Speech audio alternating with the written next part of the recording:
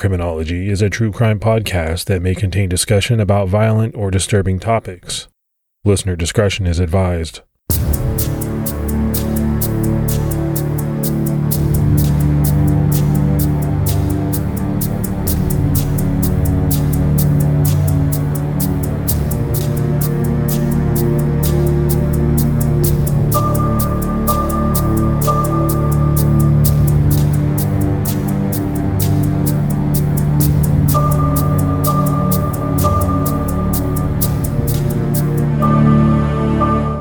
Hello, everyone, and welcome to episode 103 of the Criminology Podcast. I'm Mike Ferguson.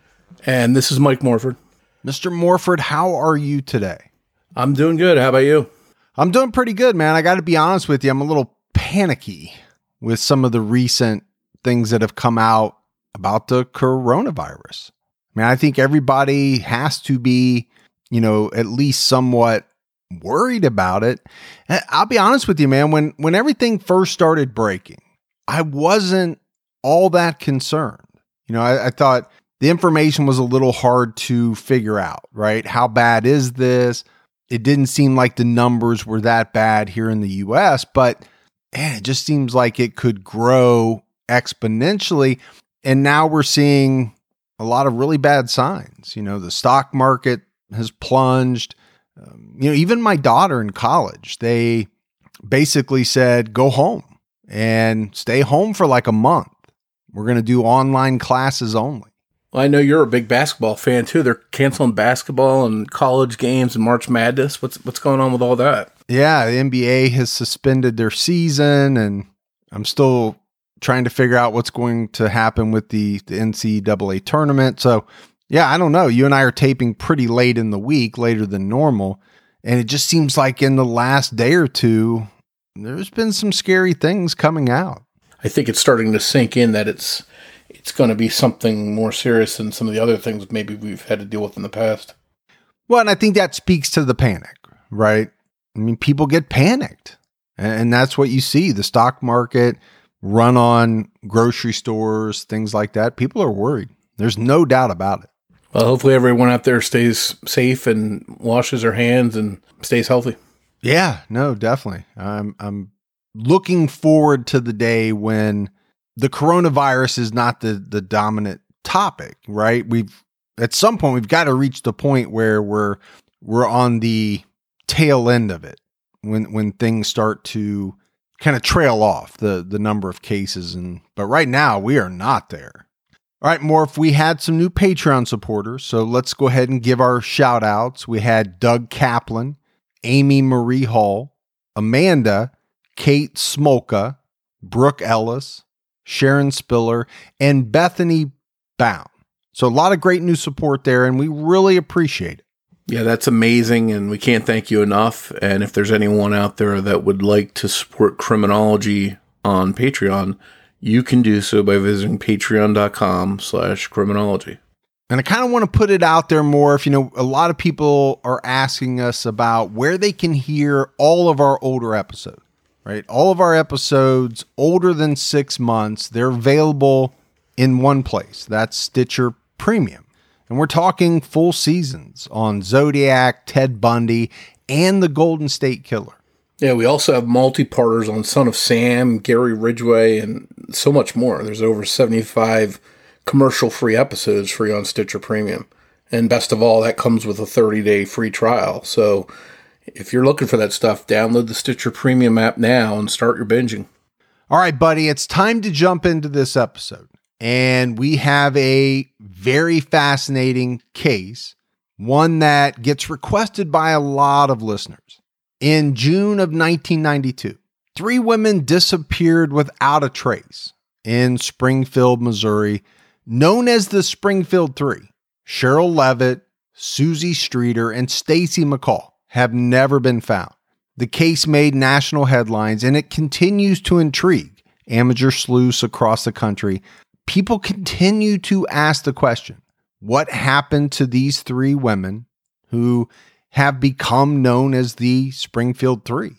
Springfield, Missouri is a decent-sized town situated in the southwestern part of the state. It's known locally as the Queen City of the Ozarks. Suzanne Susie Streeter and Stacy McCall were two beautiful young women who were looking forward to high school graduation. In early June 1992, the two friends were set to graduate from Kickapoo High School in Springfield. Susie was going to follow in her mother's footsteps and become a hairdresser, while Stacy was headed to Southwest Missouri State for college in Springfield. They had big dreams and were eager to pursue them. Susie and Stacy had been good friends in elementary school, but they went their separate ways. By the time they entered high school, during the second semester of their senior year at Kickapoo High School, the two reconnected, and Susie started hanging out with Stacy and her popular friends, even joining them at the high school prom. Susie struggled living at home with her mother, Cheryl Levitt, and moved out of Cheryl's home at least twice.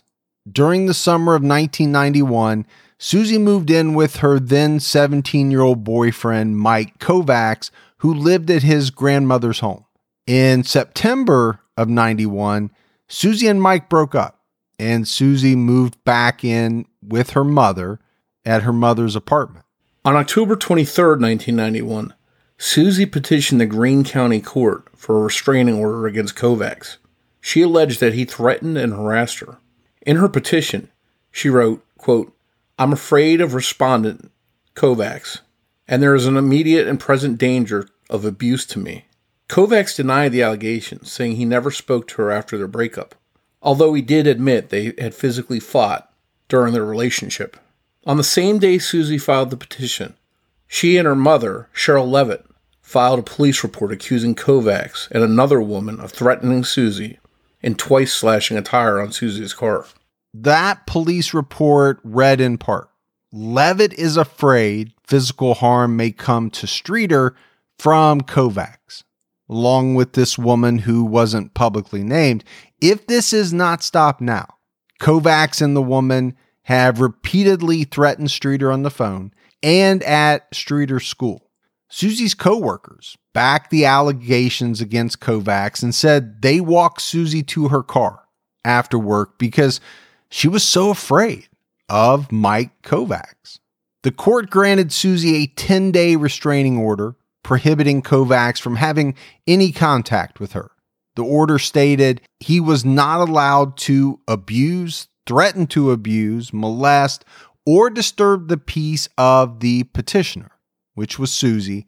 He was also ordered to stay away from her home, school, and place of employment.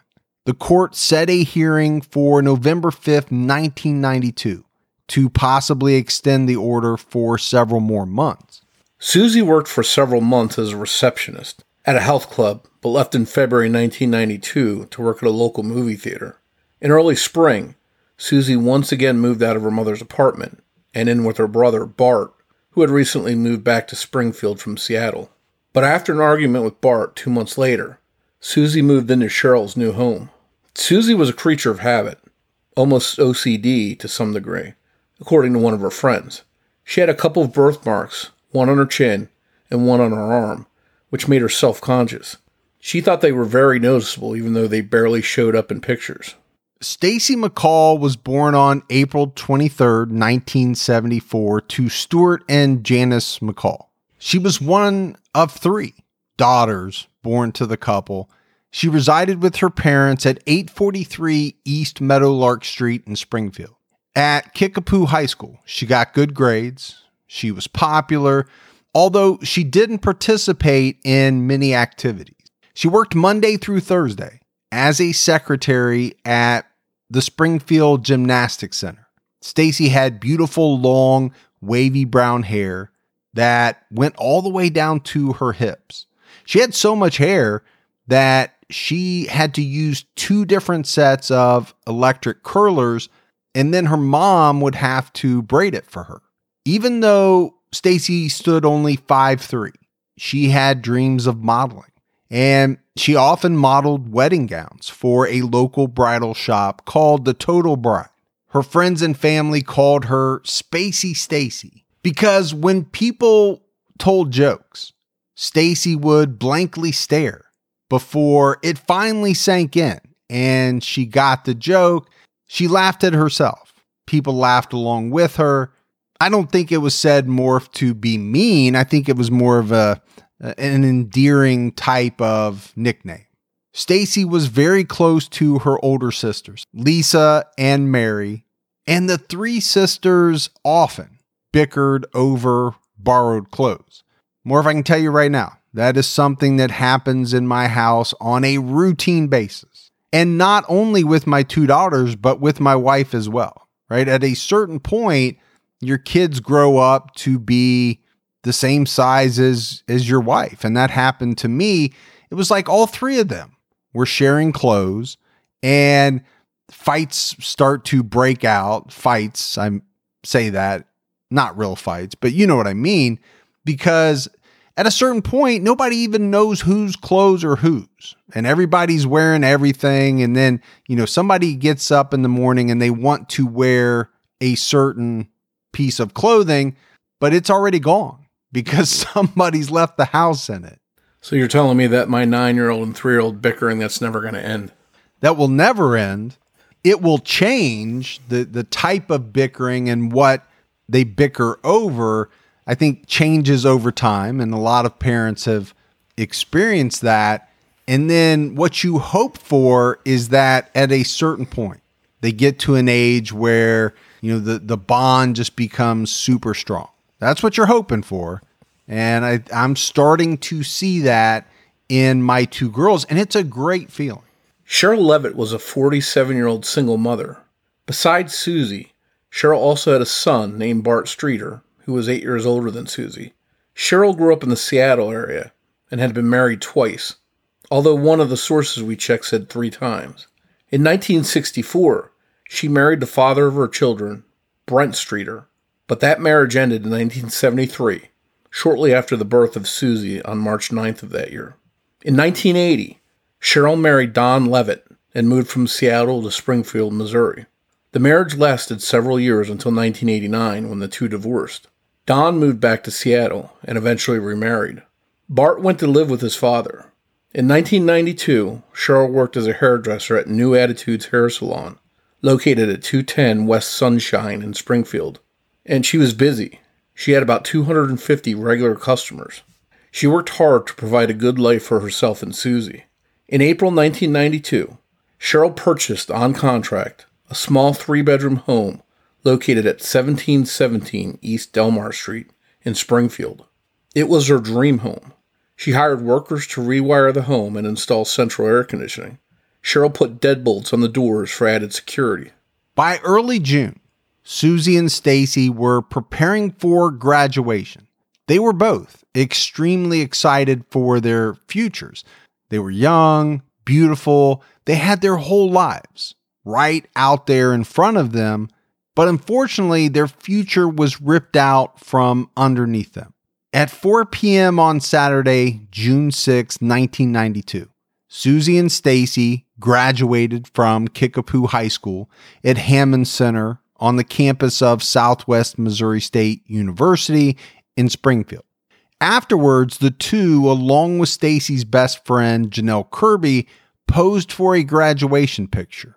The 3 girls are smiling. They seem incredibly happy. It's one of the last pictures taken of Susie and Stacy. The graduation ceremony ended at around 6 p.m., and it was time for the students to celebrate. But first, Susie was going to grab a pizza with her mother, and Stacy was going out to eat with her parents. Both planned to go to Janelle's home in Battlefield around 7:30 p.m. They planned to drive to Branson later that night because they were joining friends at an amusement park there on June 7th. Janelle told Cheryl Levitt they would call her mother, Kathy Kirby, once they checked into the hotel. Janelle also told Cheryl to call Kathy if she needed to get a hold of Susie. Kathy told Cheryl she didn't want the girls going to Branson and was going to try and convince them to stay. Cheryl said, "Well, good luck. I think they have their minds made up." Later that evening, between 8 and 8:15 p.m., Susie arrived at the Kirby home in nearby Battlefield, Missouri, where the Kirbys were throwing a graduation party for Janelle. Stacy arrived at 8:30.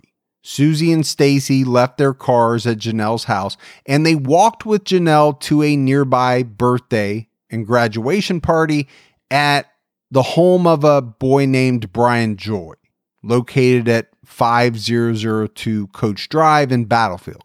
At 9:30 p.m., Janelle called her mother, Kathy Kirby, to say that the three girls decided against leaving for Branson as they had originally planned, and they said they were going to stay at the party and leave for Branson in the morning. Stacy McCall called her mother, Janice, to tell her the same thing. Janice was relieved because she kind of was really worried about the girls getting into an accident if they had made the choice to drive at night. At 12:45 a.m., several people, including Susie, Stacy, and Janelle, left Brian Joy's party and headed to another party at the home of a fellow classmate, Michelle Elder. That party was located at 1532 East Hanover Street in Springfield. Susie and Stacy left their cars at the Kirby house, and all three girls rode with others to the Springfield party. The party at Michelle's home had a lot of people there. Susie complained about her stomach hurting, but seemed in good spirits, as did Stacy. The police showed up at 1:50 a.m. after receiving a complaint and broke up the party. The girls decided to head back to Brian Joy's house in Battlefield with Shane Appleby, another classmate. They were accompanied by a couple carloads of friends. The girls wanted to stay the night, but Brian told them they couldn't because there were too many people. So Shane drove the girls to Janelle's house at 2:05 a.m. The Kirby home was full of out-of-town relatives. Kathy Kirby told Susie and Stacy they could stay the night on a pallet with blankets, but Susie thought she and Stacy would be more comfortable on her brand new waterbed at her house. So they left the Kirby home at 2:10 a.m. Kathy overheard Susie tell Stacy, "Follow me to my house." And Stacy replied, "Okay, I will." Susie left in her red Ford Escort, followed by Stacy in her red Toyota Corolla, and the two headed for Susie's Delmar Street home. But what happened between 2:10 a.m. and 7:30 a.m. is a mystery. There are a number of discrepancies between the 1992 reports and more recent sources on the next sequence of events. I think because of these discrepancies, we're trying to be as accurate as possible. At 7:30 a.m. on Saturday, June 7th, 1992, Janelle Kirby called Susie's home several times to see if the girls were ready for their trip to Whitewater Amusement Park. This was located near Branson, Missouri. Each time she called, there was no answer. Susie's good friend, Nigel Holderby, also called regarding the Branson trip, and she too never got a hold of Susie. Nigel left a message for Susie to call her back, and then waited for the call that never came. Janice McCall called Cheryl's home several times trying to reach Stacy. When no one could get a hold of the girls, Janice and friends of the girls went to the Delmar Street home. Early reports say it was 12:30 p.m., but more recent reports say it was earlier in the morning.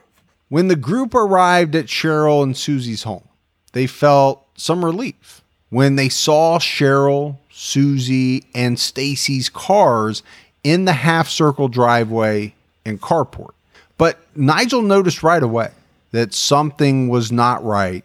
Cheryl's blue car was parked in the carport, but it was known that Susie always parked her car there. Susie's car was parked in the driveway in front of Stacy's car. This was just the first of many things that seemed to be out of the ordinary. Janice and the friends noticed broken glass from the porch globe light, but the light bulb itself was intact. Mike and Janelle cleaned it up for Cheryl and then threw the broken glass into a nearby dumpster. Janice noticed the house was unlocked, so she opened the door and started yelling out for the women.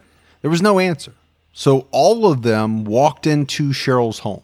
When they went inside, they saw that the living room was immaculate. The TV was still on, but the only thing showing on the screen was snow, and it appeared that she may have been in bed at some point in the night. Janice and the friends walked into Susie's bedroom in the back of the home and saw the women's purses on the bedroom floor, near the steps by the doorway that led to the kitchen.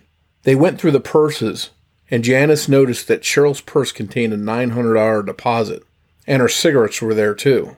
Cheryl was a heavy smoker and wouldn't have left without her cigarettes or her purse. Isn't it amazing that we live in a world where you can get anything you need when you need it right to your door? With DoorDash, you can get pretty much anything. And whether you're sick and you don't feel like getting out of the house, DoorDash has you covered. Maybe you're at a party and you run out of alcohol or ice or something like that, but you want to keep that party going. You need a little assist. DoorDash has you covered. Sometimes my wife and I, we just don't feel like making dinner. We're tired. We want to watch a show. That's when we hit DoorDash. DoorDash makes it easy to get the food that you want without all of the hassle. And I'm always amazed when I go on DoorDash by the selection. Whether you're in the mood for fast food or something a little fancy, maybe a nice steak. I know around me, they have just about everything. The hardest part for my wife and I is deciding on what we both want. That's the only trouble we ever have. DoorDash, your door to more. Download the DoorDash app now to get almost anything delivered. Must be 21 and over to order alcohol. Drink responsibly. Alcohol available only in select markets. A short while later, they found Susie's dog, Cinnamon, and the dog was in a very agitated state. It was barking. It was yipping. Then the telephone rang, and Janice answered it. On the other end, the caller was making lewd sexual comments. So Janice hung up. Now, here again, Morph, this is a place where reports seem to differ. Some reports say it was Janelle that answered the phone. Some say it was Janice. But sometime later, someone noticed that the message light was flashing on the answering machine, and they played the message. And just like the earlier call, the caller was making lewd sexual comments, but someone deleted the message.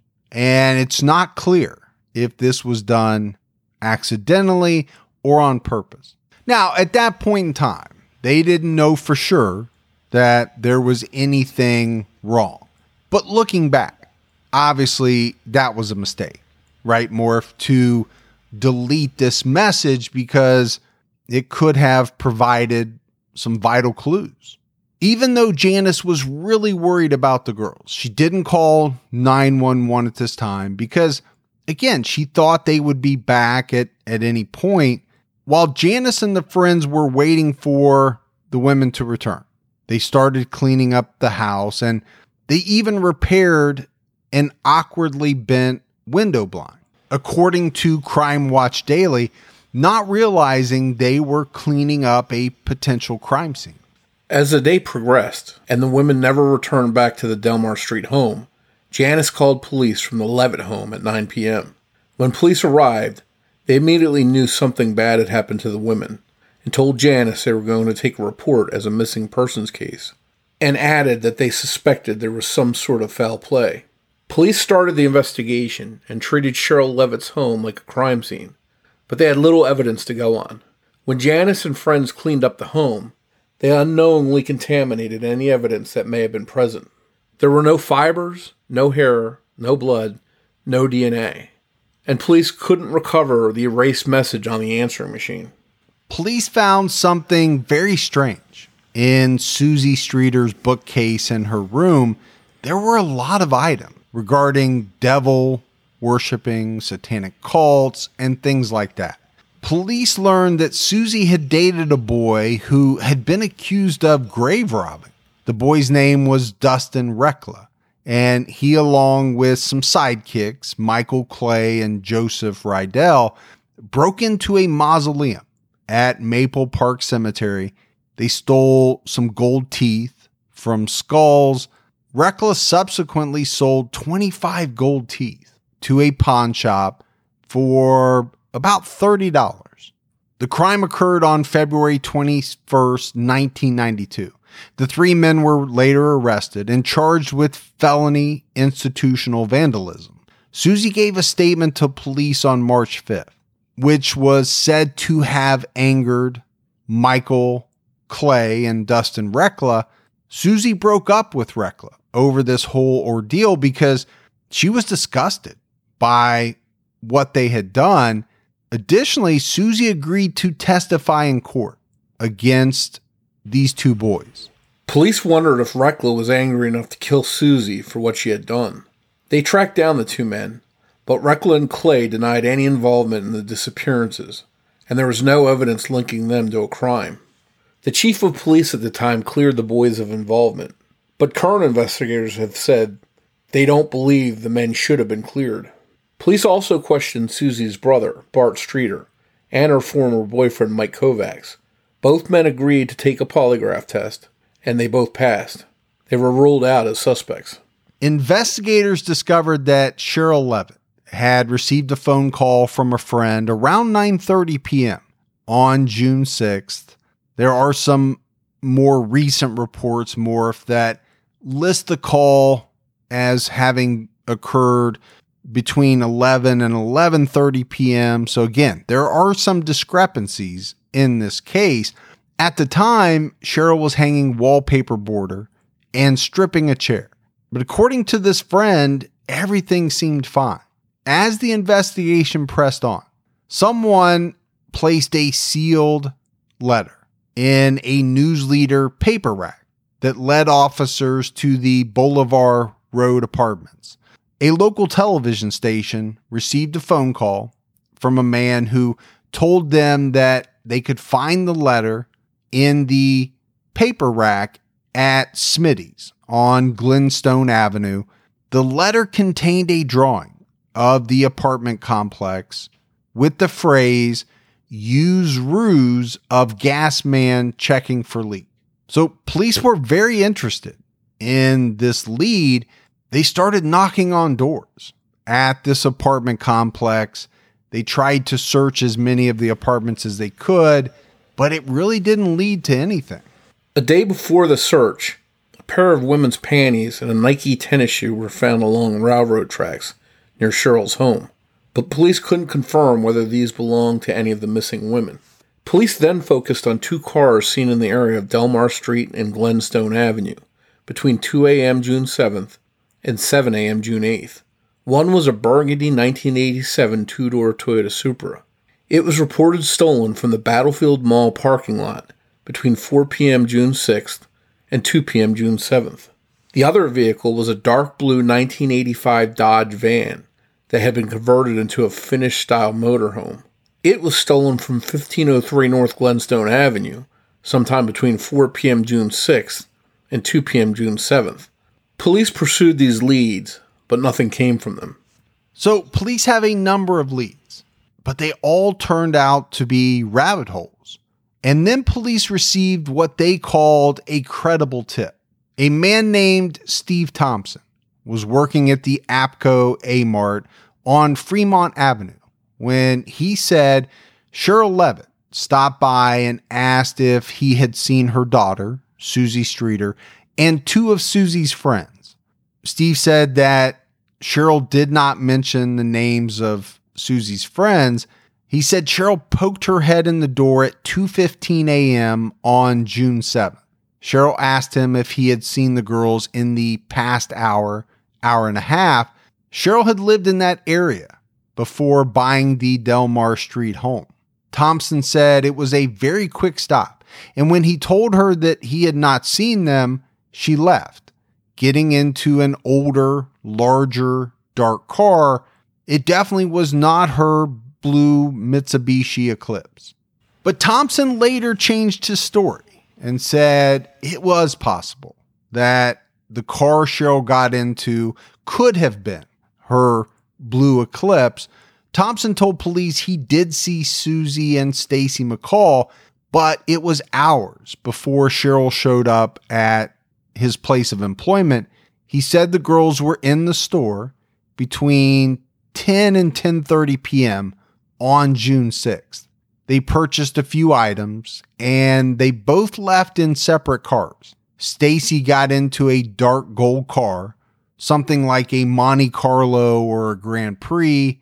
When the girls' friends were later asked about, a car with this description, they said they didn't know of one. Stacy was apparently with a white male in his 30s with dark, stringy, thin hair and a mustache. The man popped his head in the door and told the two girls he'd forgotten to buy cigarettes. So, Morph, I think this is a good place to kind of stop for a minute and talk about the story that came out from this man, Steve Thompson. It's kind of all over the place, right? It's hard to reconcile some of the things that he said. All right, Cheryl pops in, says, "Hey, have you seen the girls?"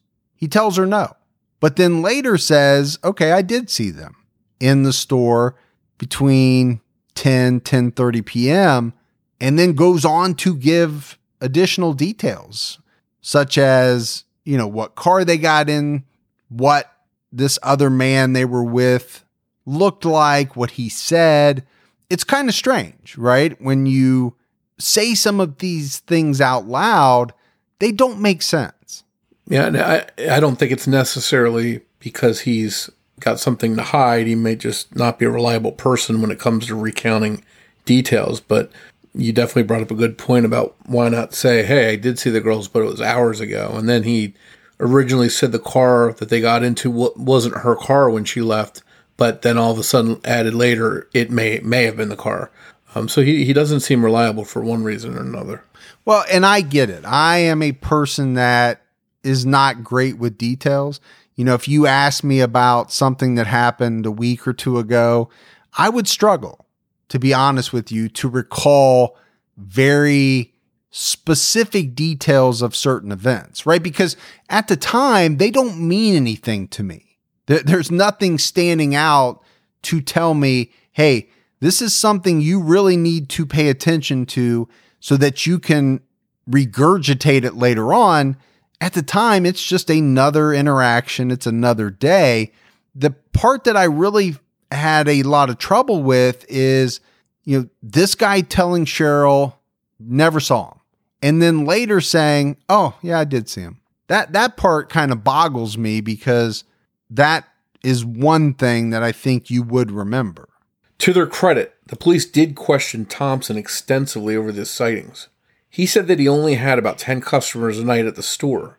He made eye contact with Susie, and that's how he remembered her. But Janelle Kirby said she had been with the girls from 8 p.m. to 2 a.m., and that they hadn't been in the store. So Thompson couldn't have seen them in the store when he said he did. Janelle's mother, Kathy Kirby, also disputed his sighting of Cheryl, claiming Cheryl knew Susie was at the Kirby house, and she would have called Kathy if she needed to talk to Susie. The problem with Kathy's statement is that the girls weren't at her house the entire time, because they had gone to 2 separate graduation parties that night. And at the time Cheryl was at APCO A-Mart, Susie and Stacy would have been on their way back to the Delmar Street home. Thompson was pretty sure it was Cheryl, but in the end, he wasn't 100% positive. Police continued searching for the Springfield Three. They searched Green Lawn Cemetery after receiving a tip and looked near a Ford dealership off Missouri 125 east of Springfield. They found nothing. A woman phoned in a tip saying she saw Susie, or a girl that she thought looked a lot like Susie, driving an older green panel van on the morning she went missing. The woman also said Susie looked scared or distressed, and this woman heard a male voice threatening Susie.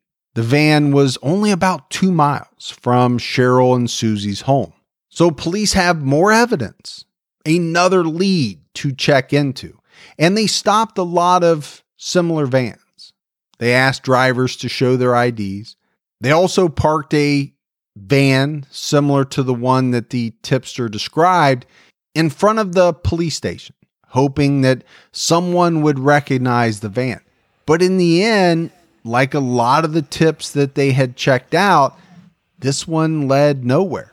Another woman, a waitress at George's Steakhouse located at 339 South Glenstone Avenue, said she saw Cheryl, Susie, and another young woman, a brunette, together at the restaurant between 1 a.m. and 3 a.m. on June 7th. The women stayed about 45 minutes and left together. They all seemed fine to her. Police couldn't explain the possible discrepancies between Thompson's sighting of Cheryl at the convenience store and this one. The waitress said Cheryl and Susie had eaten there before, but not for a couple months or more. investigators started focusing on Cheryl Leavitt's past. And they told the media that drugs could have possibly been involved in the disappearances. Rumors of organized crime and other illegal activities were rampant, but authorities called them bogus. Cheryl's parents were so upset by, some of these rumors that they wrote a letter to the community in the local newspaper. The letter read, "Printed rumors, subtle innuendos, and not so subtle implications relating to some dark, shady past involvement for or by Cheryl are totally false and totally unwarranted. Friends and family said Cheryl was dead set against drugs and wouldn't even drive 1 mile over the speed limit." And it really wasn't long after this, Morph, that police made an announcement that they no longer believed that hardcore drug use was a factor in the women's disappearances. One theory the police came up with involved transients in the area near Cheryl's home. For years, Delmar Street residents had seen their fair share of them. Many of them used to hang out in a dark parking lot behind a small shopping center on South Glenstone Avenue. This was located to the rear of Delmar Street. Police announced they were looking for one transient in particular, who was seen multiple times in 2 days around Cheryl Leavitt's home, once on the morning of June 6th, and again on the afternoon of June 7th. He was described as 35 to 45 years old, 5'8", and he weighed about 145 pounds. He had shoulder-length, sandy, reddish-brown hair. He also had a beard and freckled tan complexion. A composite sketch of the transient suspect was created, and it generated several hundred calls to police, but they had no solid leads on the man's identity until later that summer. It was later that summer that police received a tip from another Missouri County sheriff named Bob Dotson. Dotson said that one of 2 men in Lebanon, Missouri, which is about 50 miles away from Springfield, resembled the composite sketch of the transient. So investigators traveled to Lebanon. They put these 2 men under surveillance for 4 days and then had the men take polygraph tests. The test indicated that both men had no involvement in the Springfield Three's disappearance. One of the 2 men questioned was considered capable of having some involvement, and I think in large part, more, if this was based on the fact that both of these men were suspects in the murder of a 19-year-old named Tanya Lynn Hastings from West Plains, Missouri.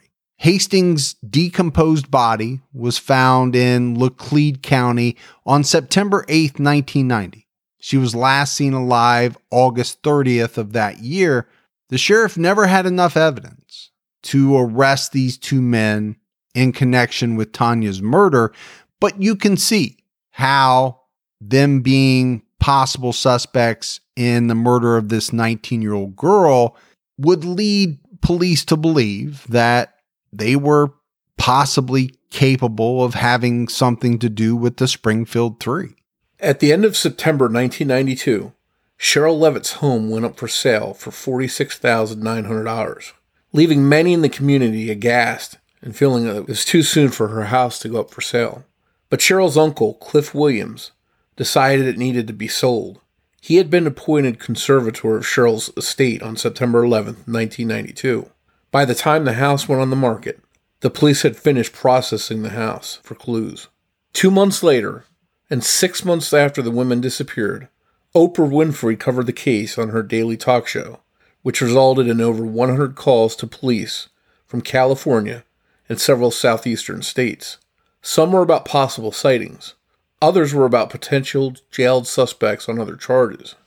But unfortunately, nothing further came from the broadcast. And Morph, I think you and I have talked about this before, a case being profiled on a big TV show, which Oprah Winfrey had at the time. Her show was huge. But you can also throw in there America's Most Wanted or, nowadays any number of true crime type shows. It can result in a lot of tips. And police are hoping, right, that it just takes one tip one really good tip to bust a case wide open. The problem is it doesn't always happen. You get a lot of tips, you spend a lot of time looking into those, and nothing ever comes from it. It has to be very frustrating for law enforcement. Yeah, because probably a lot of those tips, well, some of them are good. Many others probably are not and lead police down the wrong direction. Yeah, I'm assuming the majority have nothing to do with the case at all. And the few that do potentially don't pan out. But then one day a call came in from Florida referencing a man by the name of Robert Craig Cox. Cox was a highly trained Army Ranger. He had been convicted of murdering 19-year-old Sharon Zellers in Florida in 1978, and he was sentenced to death row. But on appeal, the Florida Supreme Court threw out his convictions on the grounds that there was insufficient evidence. So Cox only served about 18 months in prison for Sharon's murder. He was then returned to California, where he served a sentence for kidnapping and assaulting 2 women. He was later paroled and went back to his hometown of Springfield, Missouri. According to Cheryl's sister, this Robert Cox guy worked at the car dealership where Stacy McCall's father worked. He had moved to Springfield just weeks before the women vanished in June of 1992. Cox soon became a person of interest. After learning he had worked with Stacy's father, police thought that maybe he had developed a fascination with Stacy and that she was the intended victim. They wondered if he had followed her to Susie's home. Police brought him in for questioning, but a lot of what he said didn't add up. Additionally, his girlfriend at the time gave him an ironclad alibi, claiming they were together in church on the night of the disappearances. But regardless, Springfield police kept their eye on Cox while they chased other leads. Cox eventually moved to Texas and was later arrested for aggravated robbery. After his arrest, his girlfriend recanted the alibi that she had given him. More, she said she had lied for him. She had no idea where he was on the night the Springfield 3 vanished. In 1997, Cox told a Texas journalist in a television interview from prison that he knew the 3 women were dead. He said he would give more information, but only after his mother passed away. We know that as of 2017, she was still alive. Couldn't really find much out after that. My assumption is she's probably still alive. Some reports say that Cox admitted to killing all 3 women and burying their bodies where nobody would ever find them. But he's never given any information pointing police in the direction where the bodies would be. But to date, police have not ruled him out as a suspect. And I think it would be pretty hard to rule him out. They know he was in the area at the time, had only been there for a couple of weeks. He has said some very strange things that, make him a person of interest, if not a suspect in the eyes of police. There are a couple of other suspects in the disappearances of the Springfield 3. One is Gerald Carnahan. In 2010, a St. Louis County jury found Carnahan guilty of the 1985 rape and murder of 20-year-old Jackie Johns. He was sentenced to life in prison. He had been a suspect in Jackie's murder for over a decade before his conviction. DNA testing in 2007 linked him to Jackie's murder. Carnahan was a Springfield businessman and is a suspect in several disappearances, including the Springfield 3. Another suspect is a man named Stephen Eugene Garrison. He told authorities that a friend of his confessed to killing Cheryl, Susie, and Stacy. Garrison told police information that was not known to the public. This led to 3 search warrants at 2 different sites in western Webster County. Garrison also told authorities that a moss green van was used to haul the bodies of the 3 women. Authorities believed Garrison enough that a judge issued a gag order concerning the 3 search warrants, And police spent a lot of time on this guy. They tracked him and some of his known associates for more than a year before they backed off of Garrison.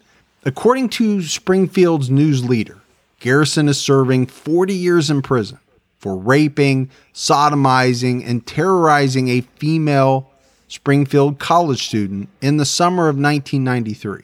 So, Morph, I think there are a few suspects here that police, over the years were very interested in. And I think from the details that we gave, you can easily see why. Right? These were bad people. They are serving time for some other heinous act, but they weren't serving time when the Springfield 3 disappeared. So they most likely had the opportunity. They were in the area. So I think you factor all of that in and you can see why police would be very interested in them. Now, they weren't able to make a case against them, but I think that's one thing to take away. This is not a case without persons of interest, without some pretty good suspects. And you see that in a lot of cases. But just because someone looks really good for the crime doesn't mean police are ever able to get enough evidence to haul them up on charges. And it seems like all three of these suspects or persons of interest we mentioned in some way toyed around a little bit with police to pique their curiosity. And you wonder, is that because they had legitimate information or knowledge of the crimes, or were they just doing it to mess with the police, as so many of these criminals we see like to do? Yeah, you and I have seen that in a number of cases. These guys, for whatever reason, get their jollies out of messing with police. And it makes it very tough because, they might have just enough facts to make it sound believable. Did they have anything to do with it? Did they not have anything to do with it? Are they just having fun at the expense of the police and the victims' families? It's horrible, but it could very well be true. Around 2005, freelance journalist Kathy Baird, a native of Springfield, took an interest in the case and began her own investigation. She even started a blog so people could follow along. Kathy's investigation kept leading her to Cox South Hospital, specifically to a parking garage there. In June 1992, the hospital was under construction. According to Kathy, some of the original suspects had connections to the location. Several tipsters believed the girls had been buried there before the concrete was poured. So Kathy asked a man who operated a micro-power impulse radar system to examine the cement parking garage floor in the hope it would detect dental mercury or other precious metals or stones, which might suggest the presence of jewelry.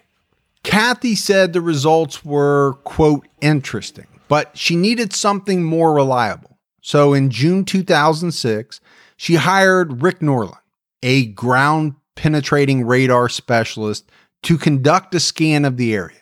Rick had a lot of experience in locating bodies beneath the earth. He had successfully found graves in the past. This guy was one of the experts selected to help out at Ground Zero in New York City after the events of 9/11. The results of the scan at Cox South Hospital were pretty interesting to say the least. Soon after starting the scan, Rick found 3 2-foot wide anomalies, roughly 3 feet below the surface of the cement. 2 were side by side, and then the third was all by itself. The soil changes were between 5 and 7 feet long. And while the scan could not show bones, the anomalies were consistent with what a grave site would look like, according to Rick.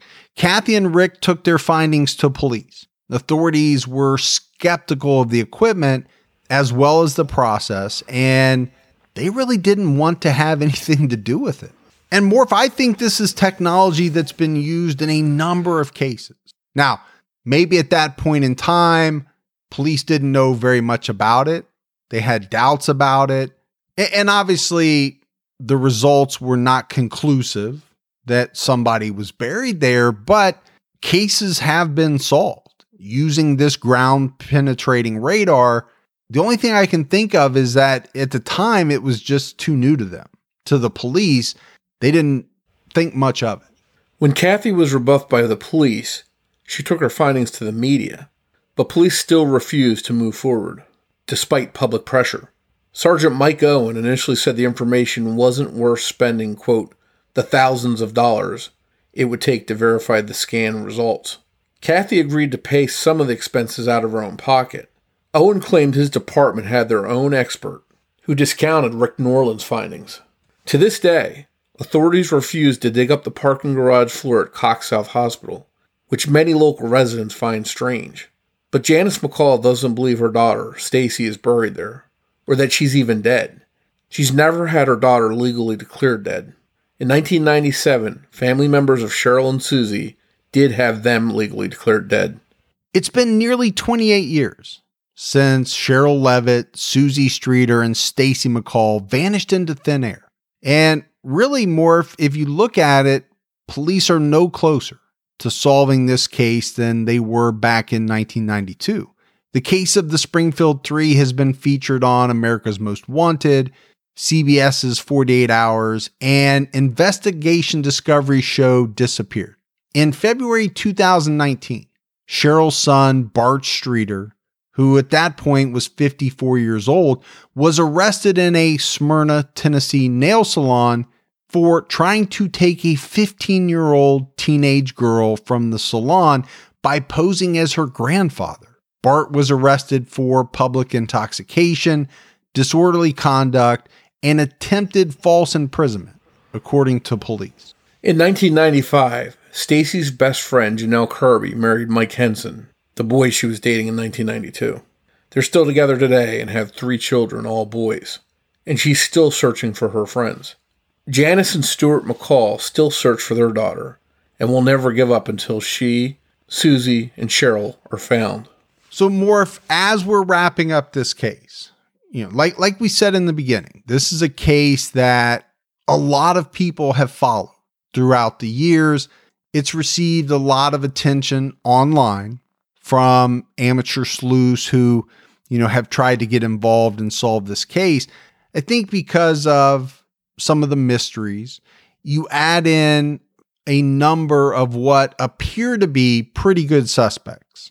And there's a lot here to work with, but police have never just been able to put it together, to find that one piece of evidence or pieces of evidence that would conclusively link one or more persons to the disappearance of the Springfield 3. I think one of the things that really kind of jumped out at me was the search with the ground penetrating radar. Is there something to that? Is there something there?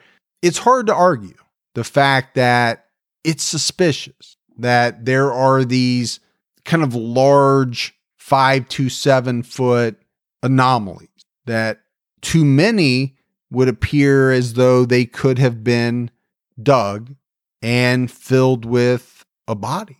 And then obviously dirt put back over, and then somebody comes in and they finish this construction project. I get it. Nobody wants to tear up a bunch of concrete and, go through all that expense on what police may consider a hunch, but man, you just want to know what's there. Yeah, if you're the family of those women, you would want them to do whatever's possible. And if there's a chance even that they're there, if it was anyone in my family, I'd be hoping they dig it up. I'd be nonstop on them to try and do that. And when we look at the disappearance of these 3 on its own, it's strange because it seems very difficult for one person to control 3 different people without some kind of them fighting back, or they try and escape, and then all of a sudden you're losing control trying to chase 3 different people. So I wonder how the crime unfolded, how the victims were controlled, and how it went down, basically. I think it begs the question, was this one person acting alone, 2 people, or maybe even more perpetrators? Because I agree with you. For one person to control 3 people at the same time, it's not ideal. Doesn't mean it can't be done. It's been done many times, but it's much tougher to do that on your own versus having an accomplice or two to help. And I think what maybe handcuffed police along the way was the cleanup of the crime scene, the accidental cleanup, when there were some definite clues there that whatever happened probably happened at their house. You had their 3 purses there, their cars were parked out front.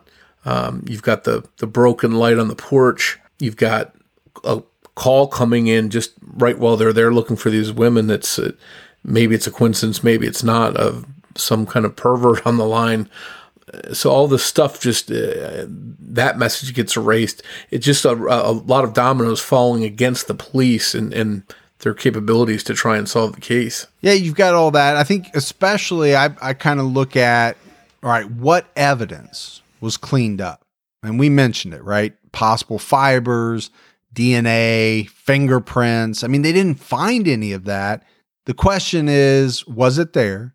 And was it destroyed during the cleanup activity? I mean, obviously these people that cleaned up had no idea that they were doing something to harm the investigation.